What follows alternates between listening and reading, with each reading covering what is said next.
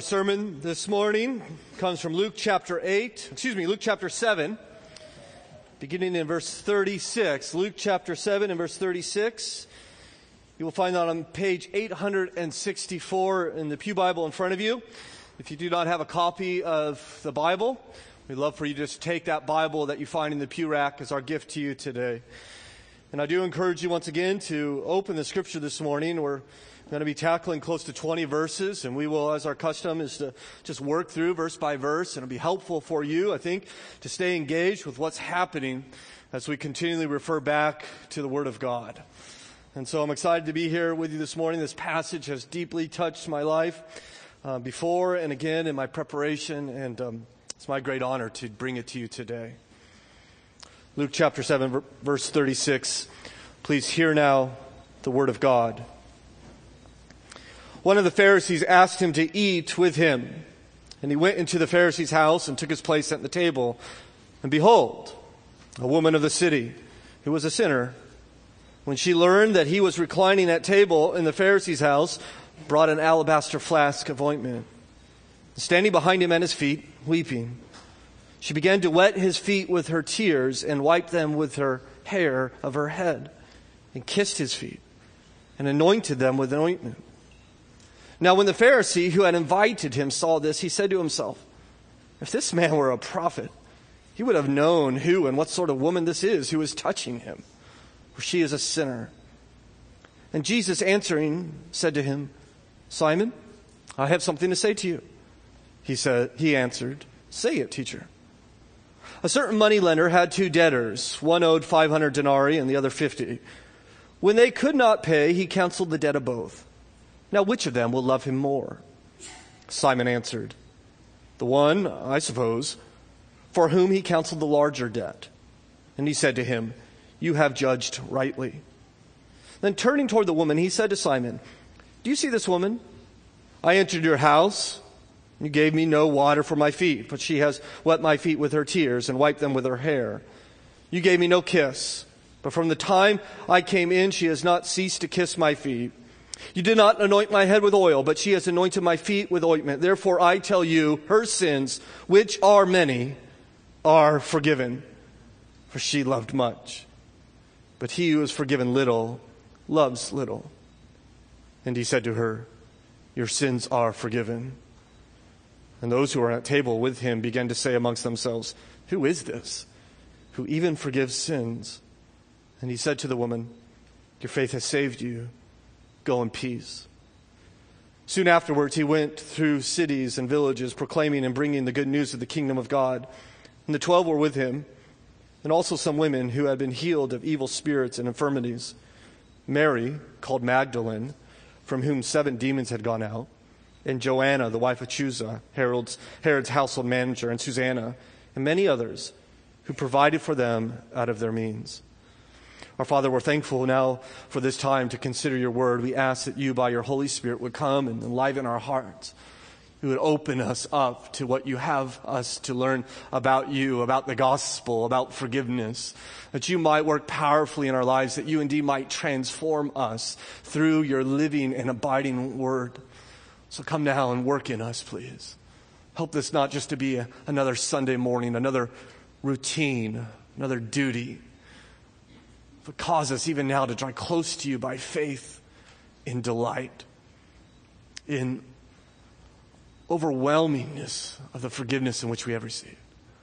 Do this work even now for your glory and for our great gain, we pray in Christ's name. Amen. Pastor Timothy Keller came across an interview in which non-Christians were asked why they're not Christians.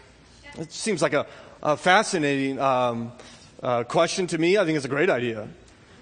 And a couple of responses that stuck out to me. The first non-Christian said he wasn't a Christian by saying, quote, the problem I have with Christianity is that people focus so much on Jesus rather than on the message or example he set. By focusing on Jesus, I think it excludes other religions and other people from having a relationship with God, and that really bothers me. See, people can't separate Jesus' message from the messenger, but I do. Another responded similarly. The way I perceive Christianity is not centered on Christ, the person, but on God and the path that Christ outlined for us. I have a lot of trouble with the interpretation that says if you don't worship Christ, you're not going to heaven. That is too exclusionary. If you live the way he showed, I think that's the way you can have a relationship with God. Now, I think this is very germane to the culture in which we live in. I think many people would hear these statements and say, yeah, I think I agree with that. That makes a lot of sense to me. You know, the message is important. What Christ came to show us was important. Not so much the messenger. It's what he came to teach us. And so it's not important so much whether you worship Jesus, though you can if you like. But what's important is that you follow his example, that you learn what he taught. And it's out of the heart, I think, that they don't want to exclude other people, certainly not exclude good people who don't happen to worship Jesus. And so they have come up with this system. In other words, it doesn't matter what you believe about Jesus. What matters is that you follow his example. What matters is you are a good person. Well, it's interesting because I mentioned that we come to this story, and it seems to me that Jesus says the exact opposite. He seems to be arguing that it doesn't matter if you're a good person ultimately. All that matters is that you encounter him, that you believe in him. So the world will say, just be good. It doesn't matter if you believe in Jesus. Jesus seems to be implying it really doesn't matter if you're good. You just need to believe in me. And if you believe in me, I will give you power. I will transform you. I will equip you in your life. So I wonder if there may be some here today, of course, that would say, you know, I think Jesus' message is very good. I think he's a good person, and I want to follow his example, but I don't know that I have to necessarily believe in him or to worship him. Or maybe, certainly you have a friend who believes that, don't you? Or a spouse or a child. I think this passage is going to be very helpful for you today. I hope that it will equip you to be able to speak to others about this as we really see both points of view in this passage. You have one individual who says, you know, I'm interested in Jesus, but I really don't care about him as a person. I'm interested in his way of life. We might call that Simon's religion. And you have another who has, if you will, failed in every way, and yet is in love with Jesus. We might call that this woman's religion. And so I'd like to consider both of their approaches to Jesus with you this morning. But before we do, just kind of get the story. Luke sets it up beautifully for us as we see in verse 36. One of the Pharisees asked him to eat with him, and he went to the Pharisee's house and took his place at the table. Now, those Pharisees will learn in a moment his name's Simon. He is a very religious man, a very morally upright man. He would have kept the law. He would have fasted. He would have tithed. He would have prayed 3 times a day. He would be at the synagogue often. And he invites Jesus over for dinner, which is unusual because though Jesus has not encountered the Pharisees all that much and at this point in his ministry, there have been some encounters, and they have not gone very well. And so this man invites Jesus over for dinner. We're not sure why. Perhaps he's curious about Jesus, wants to learn more about him. But we're not exactly sure. But we do know that Jesus said, okay, I'll go. Showing us that Jesus is willing to eat with anyone that invites him. Not just the tax collectors and sinners, but the religious elite as well. And there he throws a dinner party for him. Now it's helpful to understand this passage to know a little bit about the dinner parties in which they would do. They would most likely be in an inner courtyard in a wealthy man's house. And there will be a table, not 30 inches high like your table is, but low to the ground. And surrounding the table would not be chairs, but pillows. And in order to eat this meal, you would actually lie down and kind of lean on your left arm with your feet extended away from the table, and you would eat with your right hand. This is important for us, as we'll see in a moment what's about to take place. And so they're gathered around this meal, and these would be, of course, these special meals, and dignitaries would be invited. And in fact, we've learned from ancient literature that at these special meals, they would leave the doors open. And that people would come in off the streets and not join them for the meal, but would kind of stand by the wall or sit by the wall and just kind of listen to the conversation of these important people. And so certainly there must have been guests there, uninvited guests sitting and listening. But one guest in particular draws everyone's attention as you see verse 37 begins, and behold, right? Someone is there that ought not to be there. Who is it? A woman of the city. Now that doesn't mean she's urban, right? It means she has sin in her life, as Luke immediately tells us, doesn't he? Who was a sinner.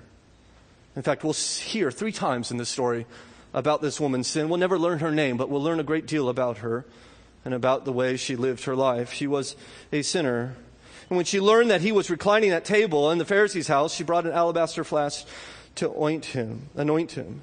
And so here's this woman who is a not just a sinner, but a notorious sinner. Everybody knows this woman. Everybody's well aware of her. In fact, most commentaries, ancient and modern, conclude that she is a prostitute. And so here a prostitute walks into this meal, and you can imagine what that must have been like as eyebrows were raised and elbows nudged each other. Certainly people would be whispering, or there would be muffled laughter over coarse jokes on her behalf. Right? It's common for guests to show up, but no one expected her. A sinful woman walks into a room, not just completely full of men, but holy men who know her. She undoubtedly is ashamed, nervous. I trust her eyes were cast down upon the ground as she walked in. Luke tells us why she's there, because she brought an alabaster flask of ointment. According to verse 37, she's come to anoint Jesus. And she's doing so out of gratitude. Though it's not reported, it's heavily implied in this passage, and we'll see this more clearly as we work through it, that she has had some previous encounter with Jesus. And there she has found what her heart has been looking for through Christ. She has found the grace in which he has offered her. And out of that gratitude to the Lord, she has come to him. She heard that he was at this man's house, and she wants to anoint him with a very expensive jar of perfume. But unfortunately for her, it did not go as planned. I trust she intended to slip in and slip out, pouring the perfume upon his feet. But as this notorious sinner bends over her Lord's feet, and the whispers give way to silence as everyone's eyes now fall upon her, everything goes wrong, as you see in verse 38. And standing behind him at his feet, weeping.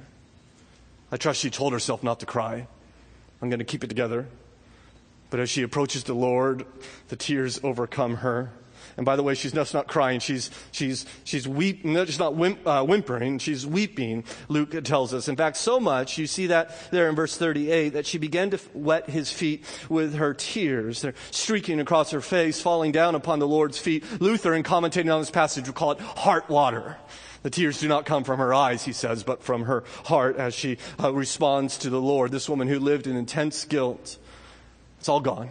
Under the crushing burden of sin, it has all been washed away. She is overwhelmed by the grace of God. In fact, it is interesting that if you lay up the Gospels in chronological order, and many have noted this throughout the centuries, that the passage that most likely immediately precedes this one is Jesus' invitation in Matthew 11.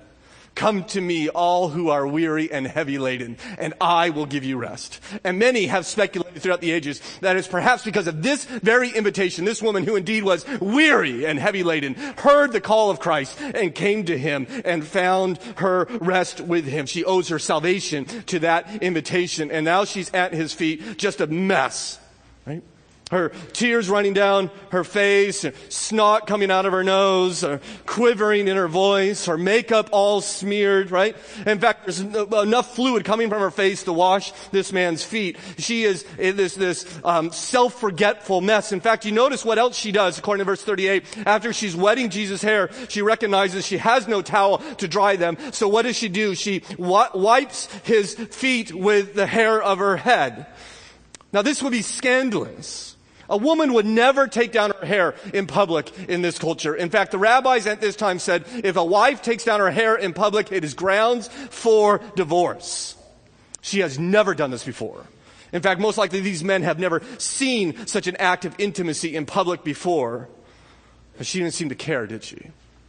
She had forgotten herself at the presence of her Lord as she anoints his feet, according to verse 38, anointing them with oil, right? This great sacrifice. This most likely would be the most precious thing that she owns. She's now pouring it on the feet of her Lord. And as that aroma fills the courtyard, what does she do? She begins to kiss those feet. And not just once. The text tells us over and over and over again, this astonishing display of affection there in the presence of a room of holy men. You can imagine, I think, that the dinner shuts down at this point, right? Conversations abruptly end. Food is put down. Of course, no one's addressing her. No one's saying anything amidst her sobs and her sniffles of this woman in love with this man. But everyone's thinking, including Simon. So you note verse 39. When the Pharisee who had invited him saw this, he said to himself, if this man were a prophet, he would have known who and what sort of woman this is who is touching him, for she is a sinner. Right? You see what Simon's thinking. You're supposed to live a good life, is what he thinks. Right? If she's going to represent for us the one who has not lived a good life, once again, the second time we hear that she's a sinner, but she believes in Jesus, Simon's going to represent for us the good man, right? The morally upright man who rejects faith in Jesus. And obviously rejecting her, you could hear his disdain for her, right? If he only knew who she was, how can he even let her touch him? How can he even allow this to happen? He certainly must not be a prophet. It's repulsive, isn't it? This man's attitude. His righteousness is the kind that would have preferred Jesus kick her back to the streets. And it turns us off. We find it repulsive. And yet I think if we're probably honest, we also find it familiar. I imagine there's very few amongst us in this room that have not judged someone in our heart this week, have not looked down upon someone as if we were moral perfection, as if God could not say the same thing about us and much more. And I think there's a little bit of Simon in every one of us. And I think this passage helps us to recognize that. It calls us into account. And Jesus is being accused here. And Simon says he's clearly not a prophet. Well, he's going to find out, Simon will, that Jesus is not only a prophet. He's well aware of who she is. In fact, he's also well aware of Simon's thoughts, as you see in verse 40. And Jesus answering said to him, Simon, I have something to say to you. And he said, say it, teacher. Right, so you could kind of tell they're about to have a blunt conversation, aren't they? This is kind of like your boss coming in, come on in and have a seat, we need to talk, right? Or maybe your father saying, you need to, I need to speak to you. Or your wife maybe saying, hey, honey, we need to talk, which means you're going to listen, by the way. Anyway, let's get back to the text here.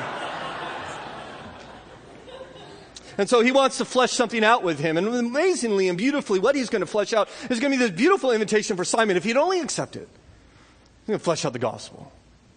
He's going to flesh out for them and for us even today, thousands of years later, what is the gospel? And more precisely, how does it transform us? What does the gospel do in us if we receive it? And so he begins by discussing our debt. All of that, by the way, was introduction. So now we're on to point number 1, our debt. You consider this, and he tells a parable, verse 41. A certain moneylender had 2 debtors. One owed 500 denarii and the other 50. So you have 2 people in debt. The lender is God. He is the one to whom the debt is owed. And you have 2 debtors who represent really 2 different levels of sinner. Now, clearly in this story, the woman is the 500 denarii debtor, right? And Simon's the 50 denarii debtor, right? He is outwardly, if you will, 10 times better than this woman. So in some sense, Jesus is saying to him, Simon, give yourself some credit. You are a much better man than she is.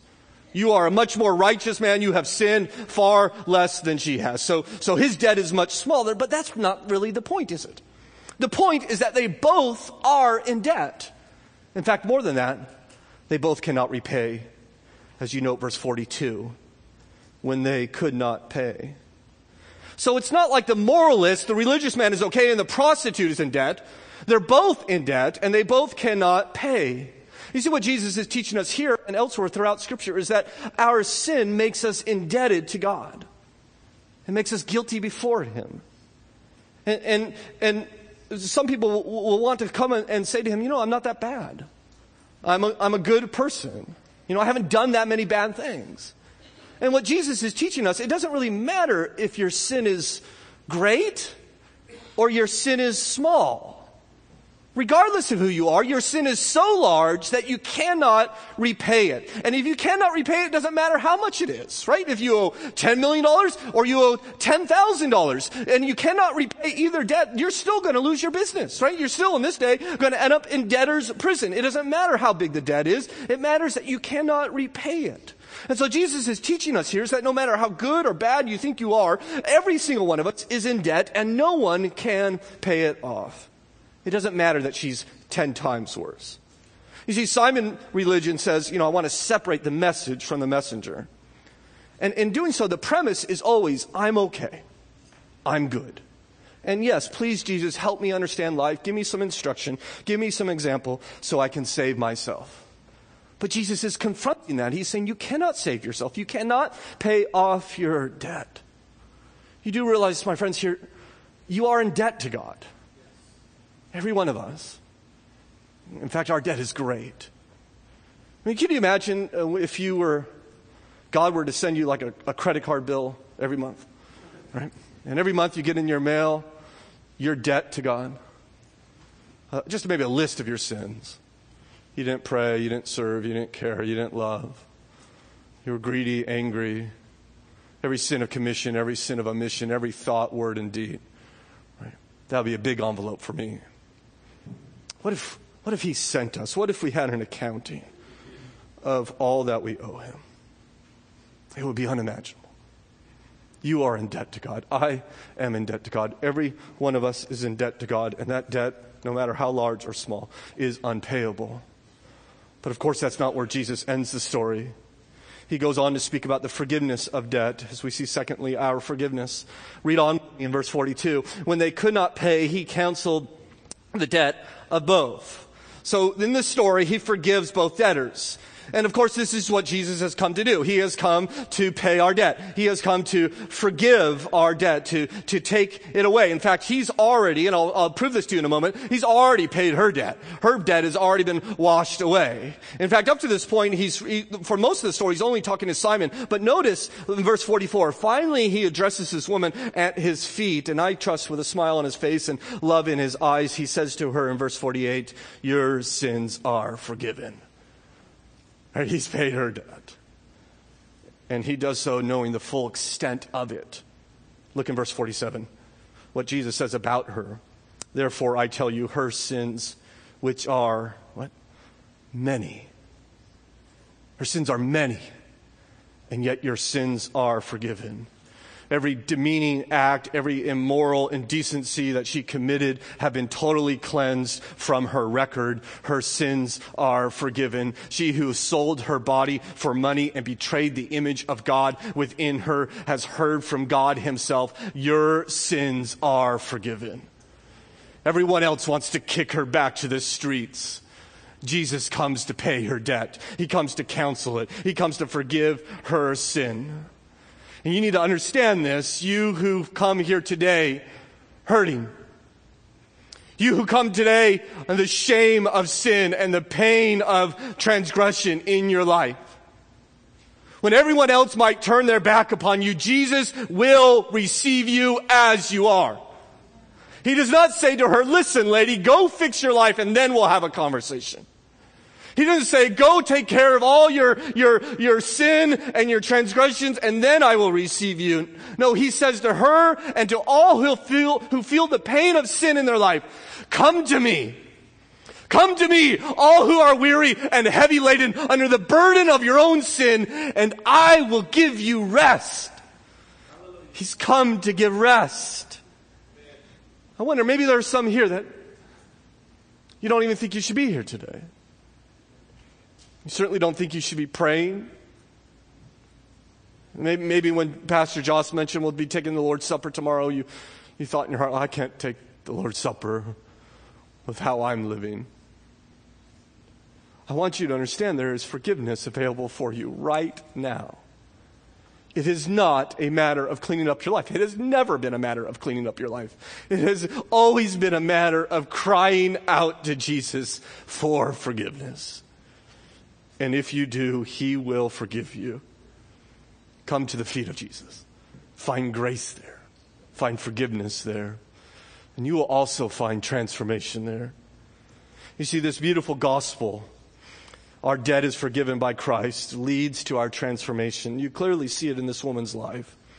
In fact, there are many beauties here worth our consideration, and we'll try to get through them. But the first one I think is the most important, that the fact that clearly what Christ has done in her life has caused her to love Jesus. And that's the whole point of this story, right? And you look in verse 42, and when Jesus says they couldn't repay and he counseled the debt on both, now here's the question that Jesus is driving home. This is what he's driving towards. Now, which of them will love him more? Right? And the answer is obvious, and Simon recognizes that. He almost seems cautious, doesn't he? Like he's in a trap, but he knows the answer. Simon answered, verse 43, the one, I suppose, for whom he had canceled the larger debt. And he said to him, you have judged rightly. Right? You're right. So Jesus is after love, and he cancels debt in order to get our love. And then he goes on in this powerful contrast between this man's way of living and this woman's way of living. Look in verse 44. And then turning toward the woman, he said to Simon, I find that interesting. She's at his feet, and he's looking at her, but he's still speaking to Simon at this point. Do you see this woman? Which of course he did. Everyone saw this woman.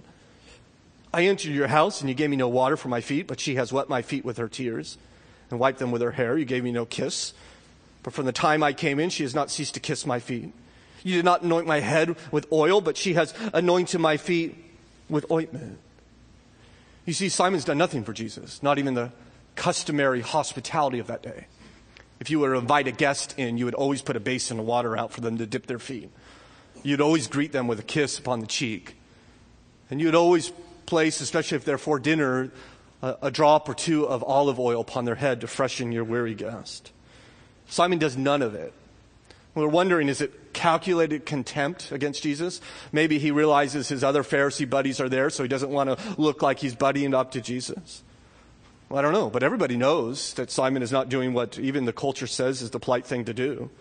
And in contrast to what Simon did not do, this woman did everything she could for Jesus. In fact, she not only substituted for Simon's lack, she did so with extravagance. For he who brought no water washes his feet with tears. He who offered no towel dries them with her hair. He who offered no kiss upon the cheek, she repeatedly kisses his feet. He who would not anoint his head with oil, with this inexpensive olive oil, but she is willing to anoint his feet with costly perfume. It is this spontaneous, unguarded, lavish display of love. And Jesus recognizes it and says two things about it. The first thing you notice is he's praising her, isn't he? I just want to note that for a moment, that he praises this woman, which is rare. You read the Gospels and you don't see Jesus walking around saying, you know, you guys are the best, right? I'm so happy that you all are with me. Right? He has a lot of rebuke for a lot of people. It is on a rare occasion that Jesus looks at someone and begins to praise them for what is going on in their heart as it's seen in their actions. But the second thing he's doing is he's inviting Simon, isn't he? He's in some sense, as he draws this contrast, he's saying to Simon, why aren't you weeping? Why aren't you kissing me? Why aren't you embracing me? And Simon must be thinking, well, what?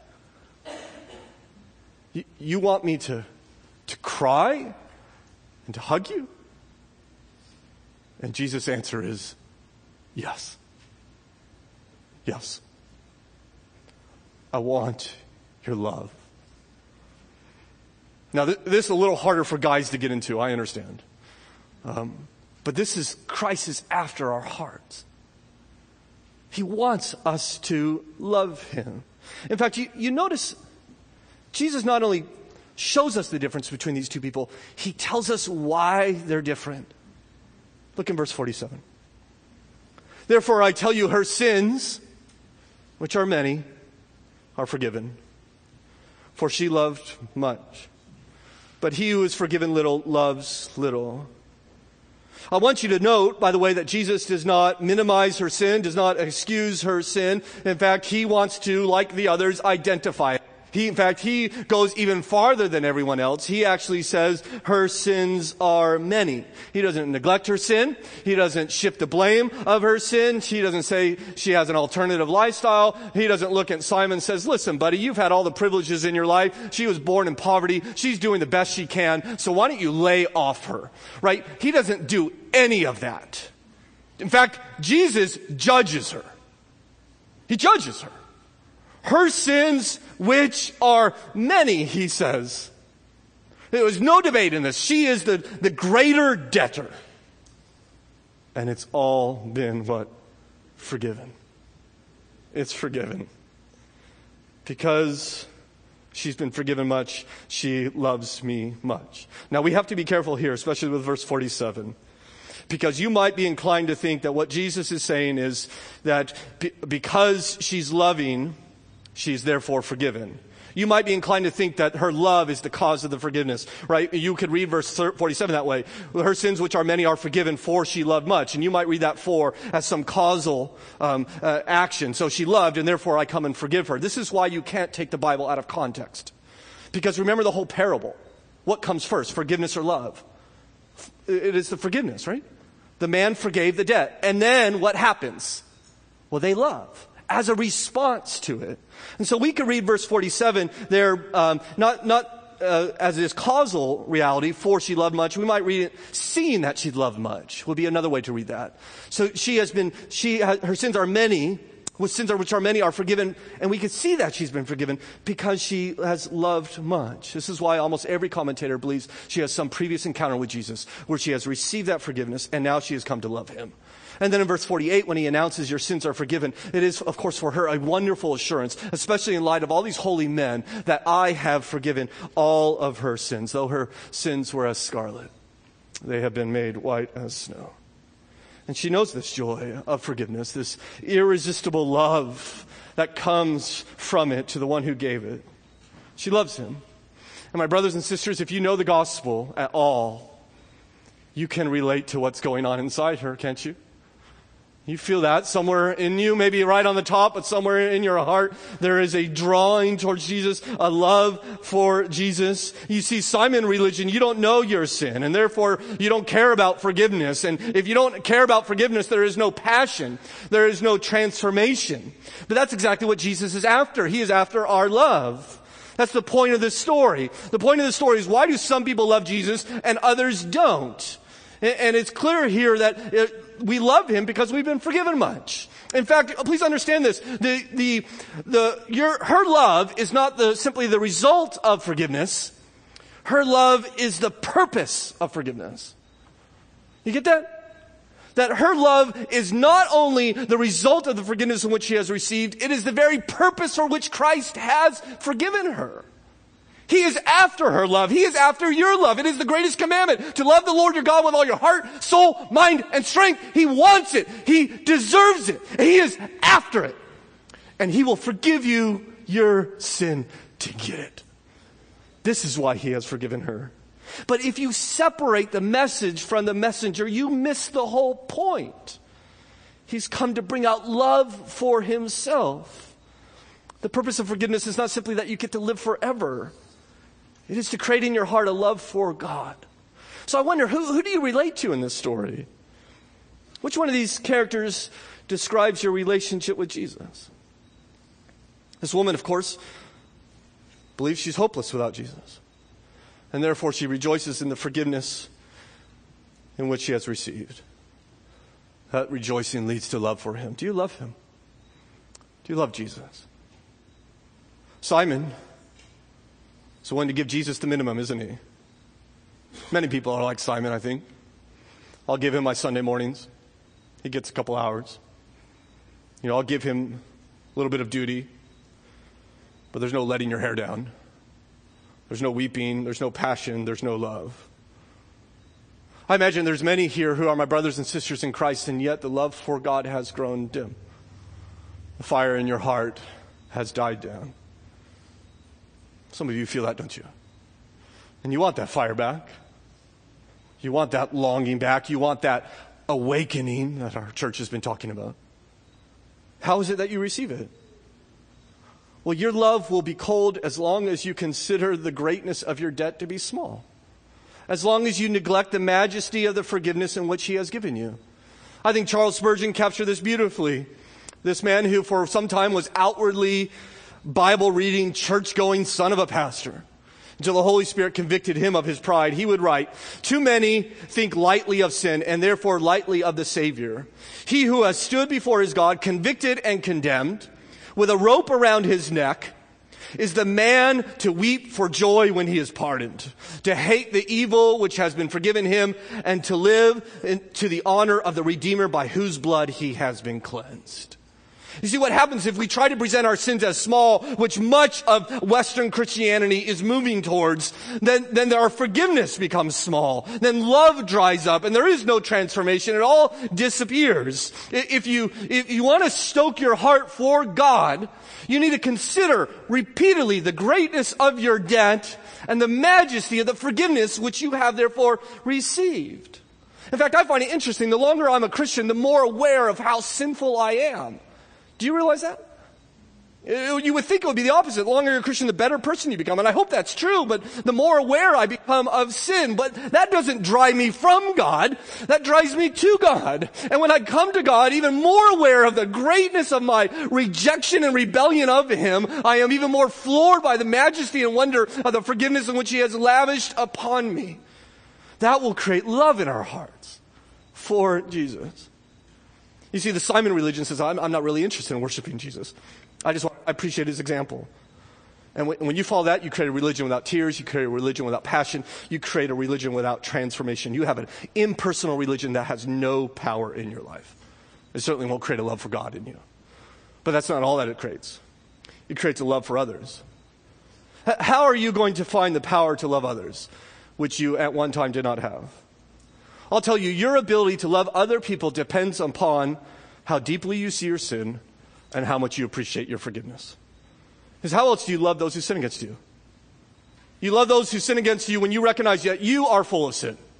And you being full of sin will therefore think, how can I hold this against them? You see, awareness of sin leads to humility, and humility always leads to love.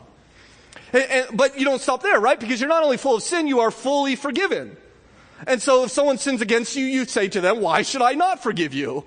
I have been forgiven of much, much more.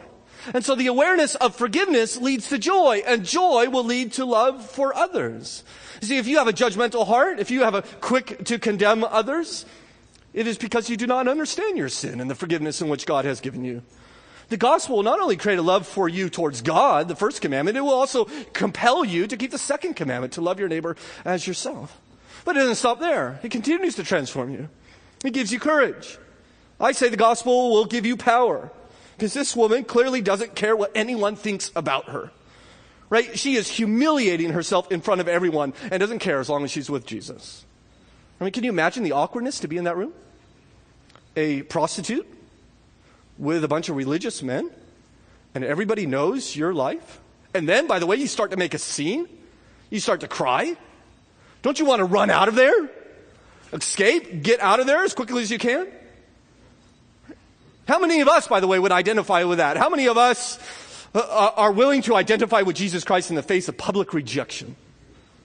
Well, this woman does.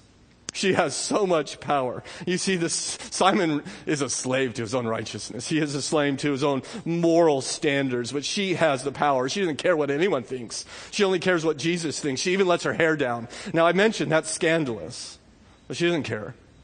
It's scandalous because it meant vulnerability. To let your hair down meant openness.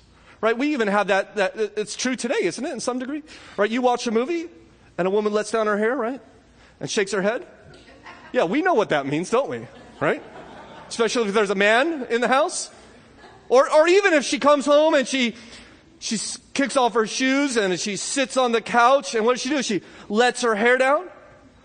That means she's done pretending. She's open. It means she's vulnerable, right?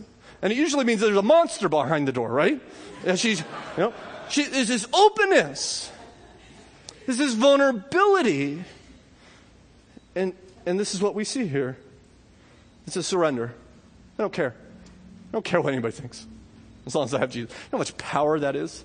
You see, Tim Keller's right, I think, when he says by giving up power to Jesus, we gain power. We gain courage. By surrendering to Jesus, she will never surrender to another person's opinion of her again. You can have power through the gospel. But that's not all. You want certainty? Experience certainty. Look in verse 50. And he said to the woman, your faith has saved you. Go in peace. Faith has saved you. Past tense. Not if you keep it up, you may be saved. Certainly not if you follow my message and do what I say, you might be saved. which is Simon religion is never past tense. It is always, I hope I've done enough. I hope I've done enough. I hope I've been a good enough person. The Christian religion, this woman's religion, is the debt is paid. You've been accepted. I love you. You are saved now and forever. There is no doubt in Christianity. There is no questioning. There is total certainty. Fifth, you can enjoy freedom. The gospel frees us. Now note verse 37. I mentioned already that she has taken this alabaster flask of ointment. This will be a very small jar of perfume with a very skinny neck and a very tiny opening at the top. In fact, the opening was so small that you could not pour the perfume out. All that the jar would release would be the aroma of the perfume. Now, you understand that women would like these. In fact, they would carry them, they would tie them around their neck. They lived in a day, of course, without air conditioning, right? And without deodorant, right? You understand? And in a hot climate, right? She was stinky. Everyone was stinky. But some women, if you could afford it, you would walk around in a cloud of fragrance when everyone else stank, right? This beautiful smell. So women would wear these, but for a prostitute, well, that was a tool of your trade. It is critical for her to make herself alluring, to make herself attractive. And what does she do? She pours out the perfume on Jesus' feet. Now, the only way to get the perfume out of the flask is to break the neck. You have to break the jar and to pour the perfume on his feet. But once you do that, of course, it's useless, isn't it? You see what she's doing? It's not so much the cost of the perfume, though it will be extravagant. What she's pouring out what she had always depended upon. I've always depended upon my desirability. I've always depended upon my beauty. I've always depended upon the fact that I'm alluring, and now I'm just giving it away because I now depend upon you, Jesus. Totally on you. I give you everything. I pour myself out for you. I have a new master, one who liberates me. In fact, sometimes we sing about this very event, don't we? Take my love, my Lord, I pour at your feet. It's treasure store. Take myself and I will be ever only all for thee. Sixth, you may embrace purpose through the gospel. The gospel will give you purpose for life. And so we leave this story and pick up just these first 3 verses in chapter 8. It says, soon afterwards he went through the city and the villages proclaiming and bringing the good news of the kingdom of God. And the 12 were with him, and also some women who had been healed of evil spirits and infirmities. Mary, called Magdalene, from whom 7 demons had gone out, and Joanna, the wife of Chuza, Herod's household manager, and Susanna, and many others, who provided for them out of their means. So we get a very little snapshot of Jesus' ministry, kind of a summary. He's going from town to town, preaching and healing, right? He's come to bring the kingdom of God, show us what it's going to be like one day to live in the kingdom of God, and where there's no more sickness, no more brokenness, just forgiveness, and he's come. And we notice he's not going alone. He has, of course, his 12 disciples with him, as we see that in verse 1, the 12 apostles. But we also notice that he has some women with him, which are the focus of this passage, aren't they? The disciples are not even named, but the women are. That's interesting to me. In fact, I've mentioned to you before that Luke will mention 13 women in his gospel that no other gospel writer will mention. He is very much focused on Jesus' ministry to women. In fact, I think it was Kent Hughes who said about the Gospel of Luke, he introduced us to barren old Elizabeth, who trusted God for the gift of a son. He gave us a window into the soul of Mary, who sang Jesus his lullabies. He showed us salvation through the eyes of Anna, who waited for Christ in the temple. He documented the miracles that Jesus performed for Peter's mother-in-law and the widow of Nain. He poured perfume on the pages of his gospel by introducing the sinful woman at the Pharisee's house. And so it is therefore no surprise that Luke introduces us to 3 more women. Mary Magdalene, from whom Jesus liberated 7 demons out of her. She would, of course, be at the crucifixion of Christ and his resurrection.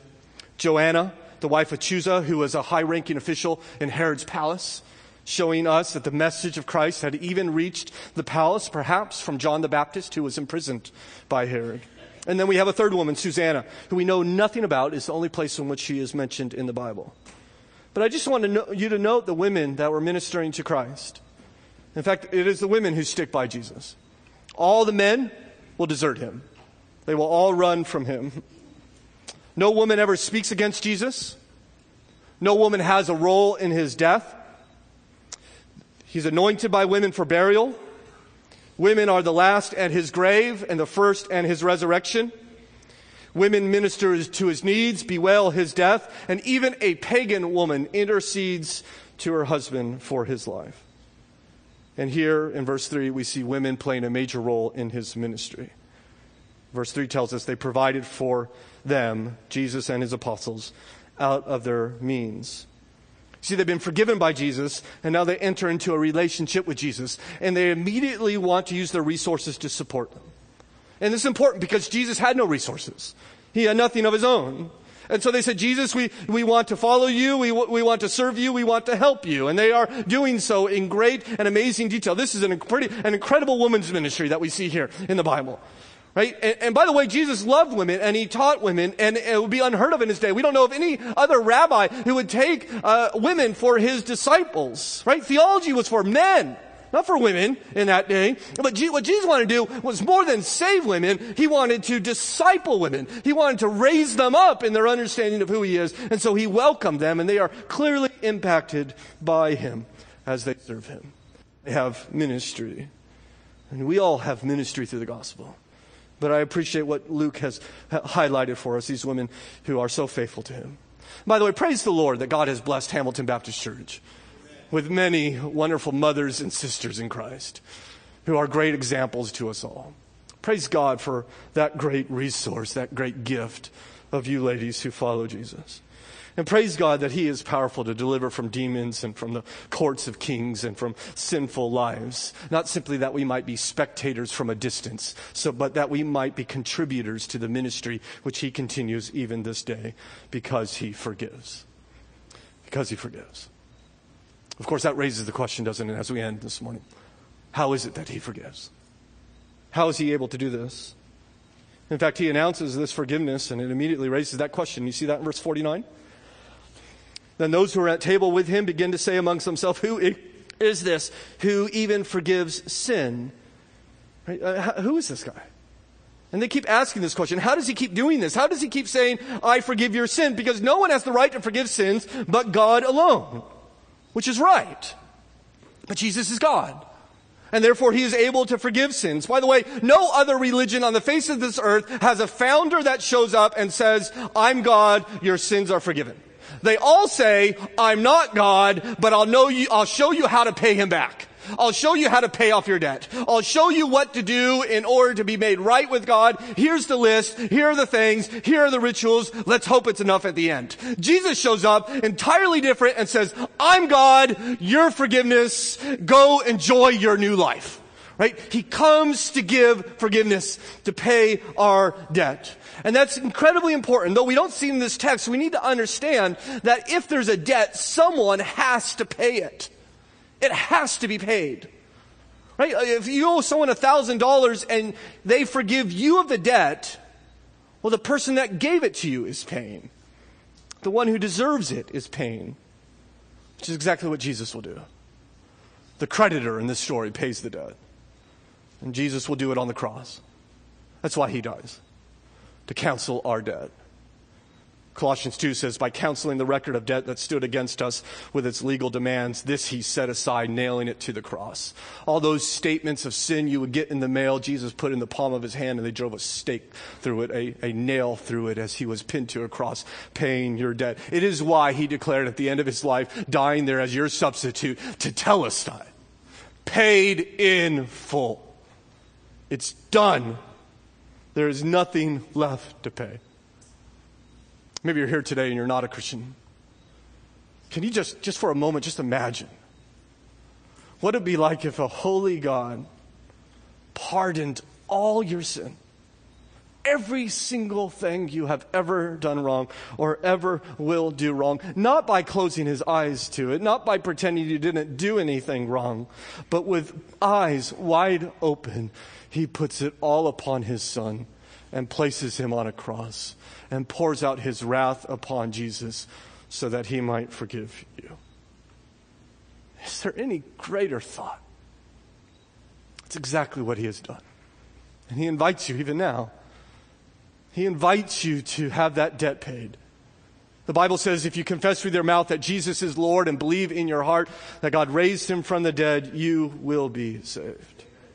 You see, you do it not by following a message. It's not about the message. It's about faith in the messenger. Note verse 50 as we end this morning. And he said to the woman, your faith has saved you.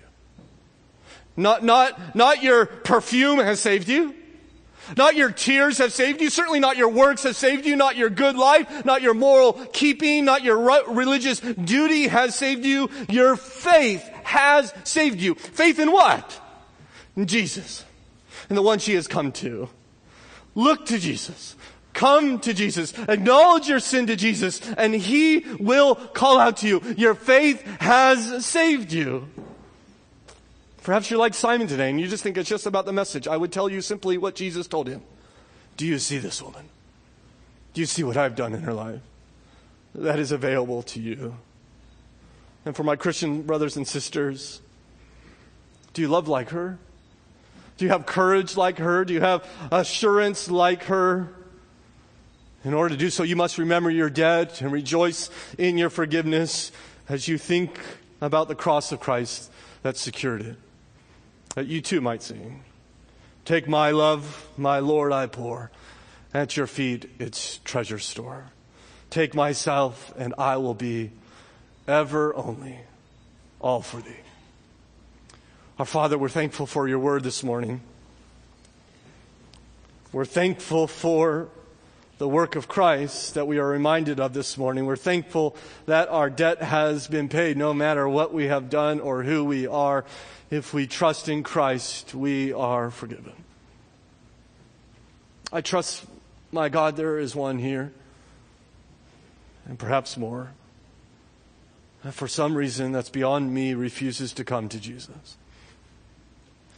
Will you help them even now by the power of your Spirit to see the beauty of the gospel, to see the wonder of forgiveness that is offered freely to them, that they might come, that they might run to Christ and place their faith in him. Will you do that even now? And for my brothers and sisters here, God, we need to be awakened, don't we? Father, we don't love you like you deserve. And so rather than trying to conjure it up, rather than beating ourselves down once again and calling us to do our job, can we not just rejoice looking at the cross of Christ and the blood that was shed and the body that was broken, that our debt has been paid? It's all of it forever. And will you not take that truth and conjure within us a hatred for sin and a love for the God who has conquered it? Namely Jesus Christ, for it's in his name we pray. Amen.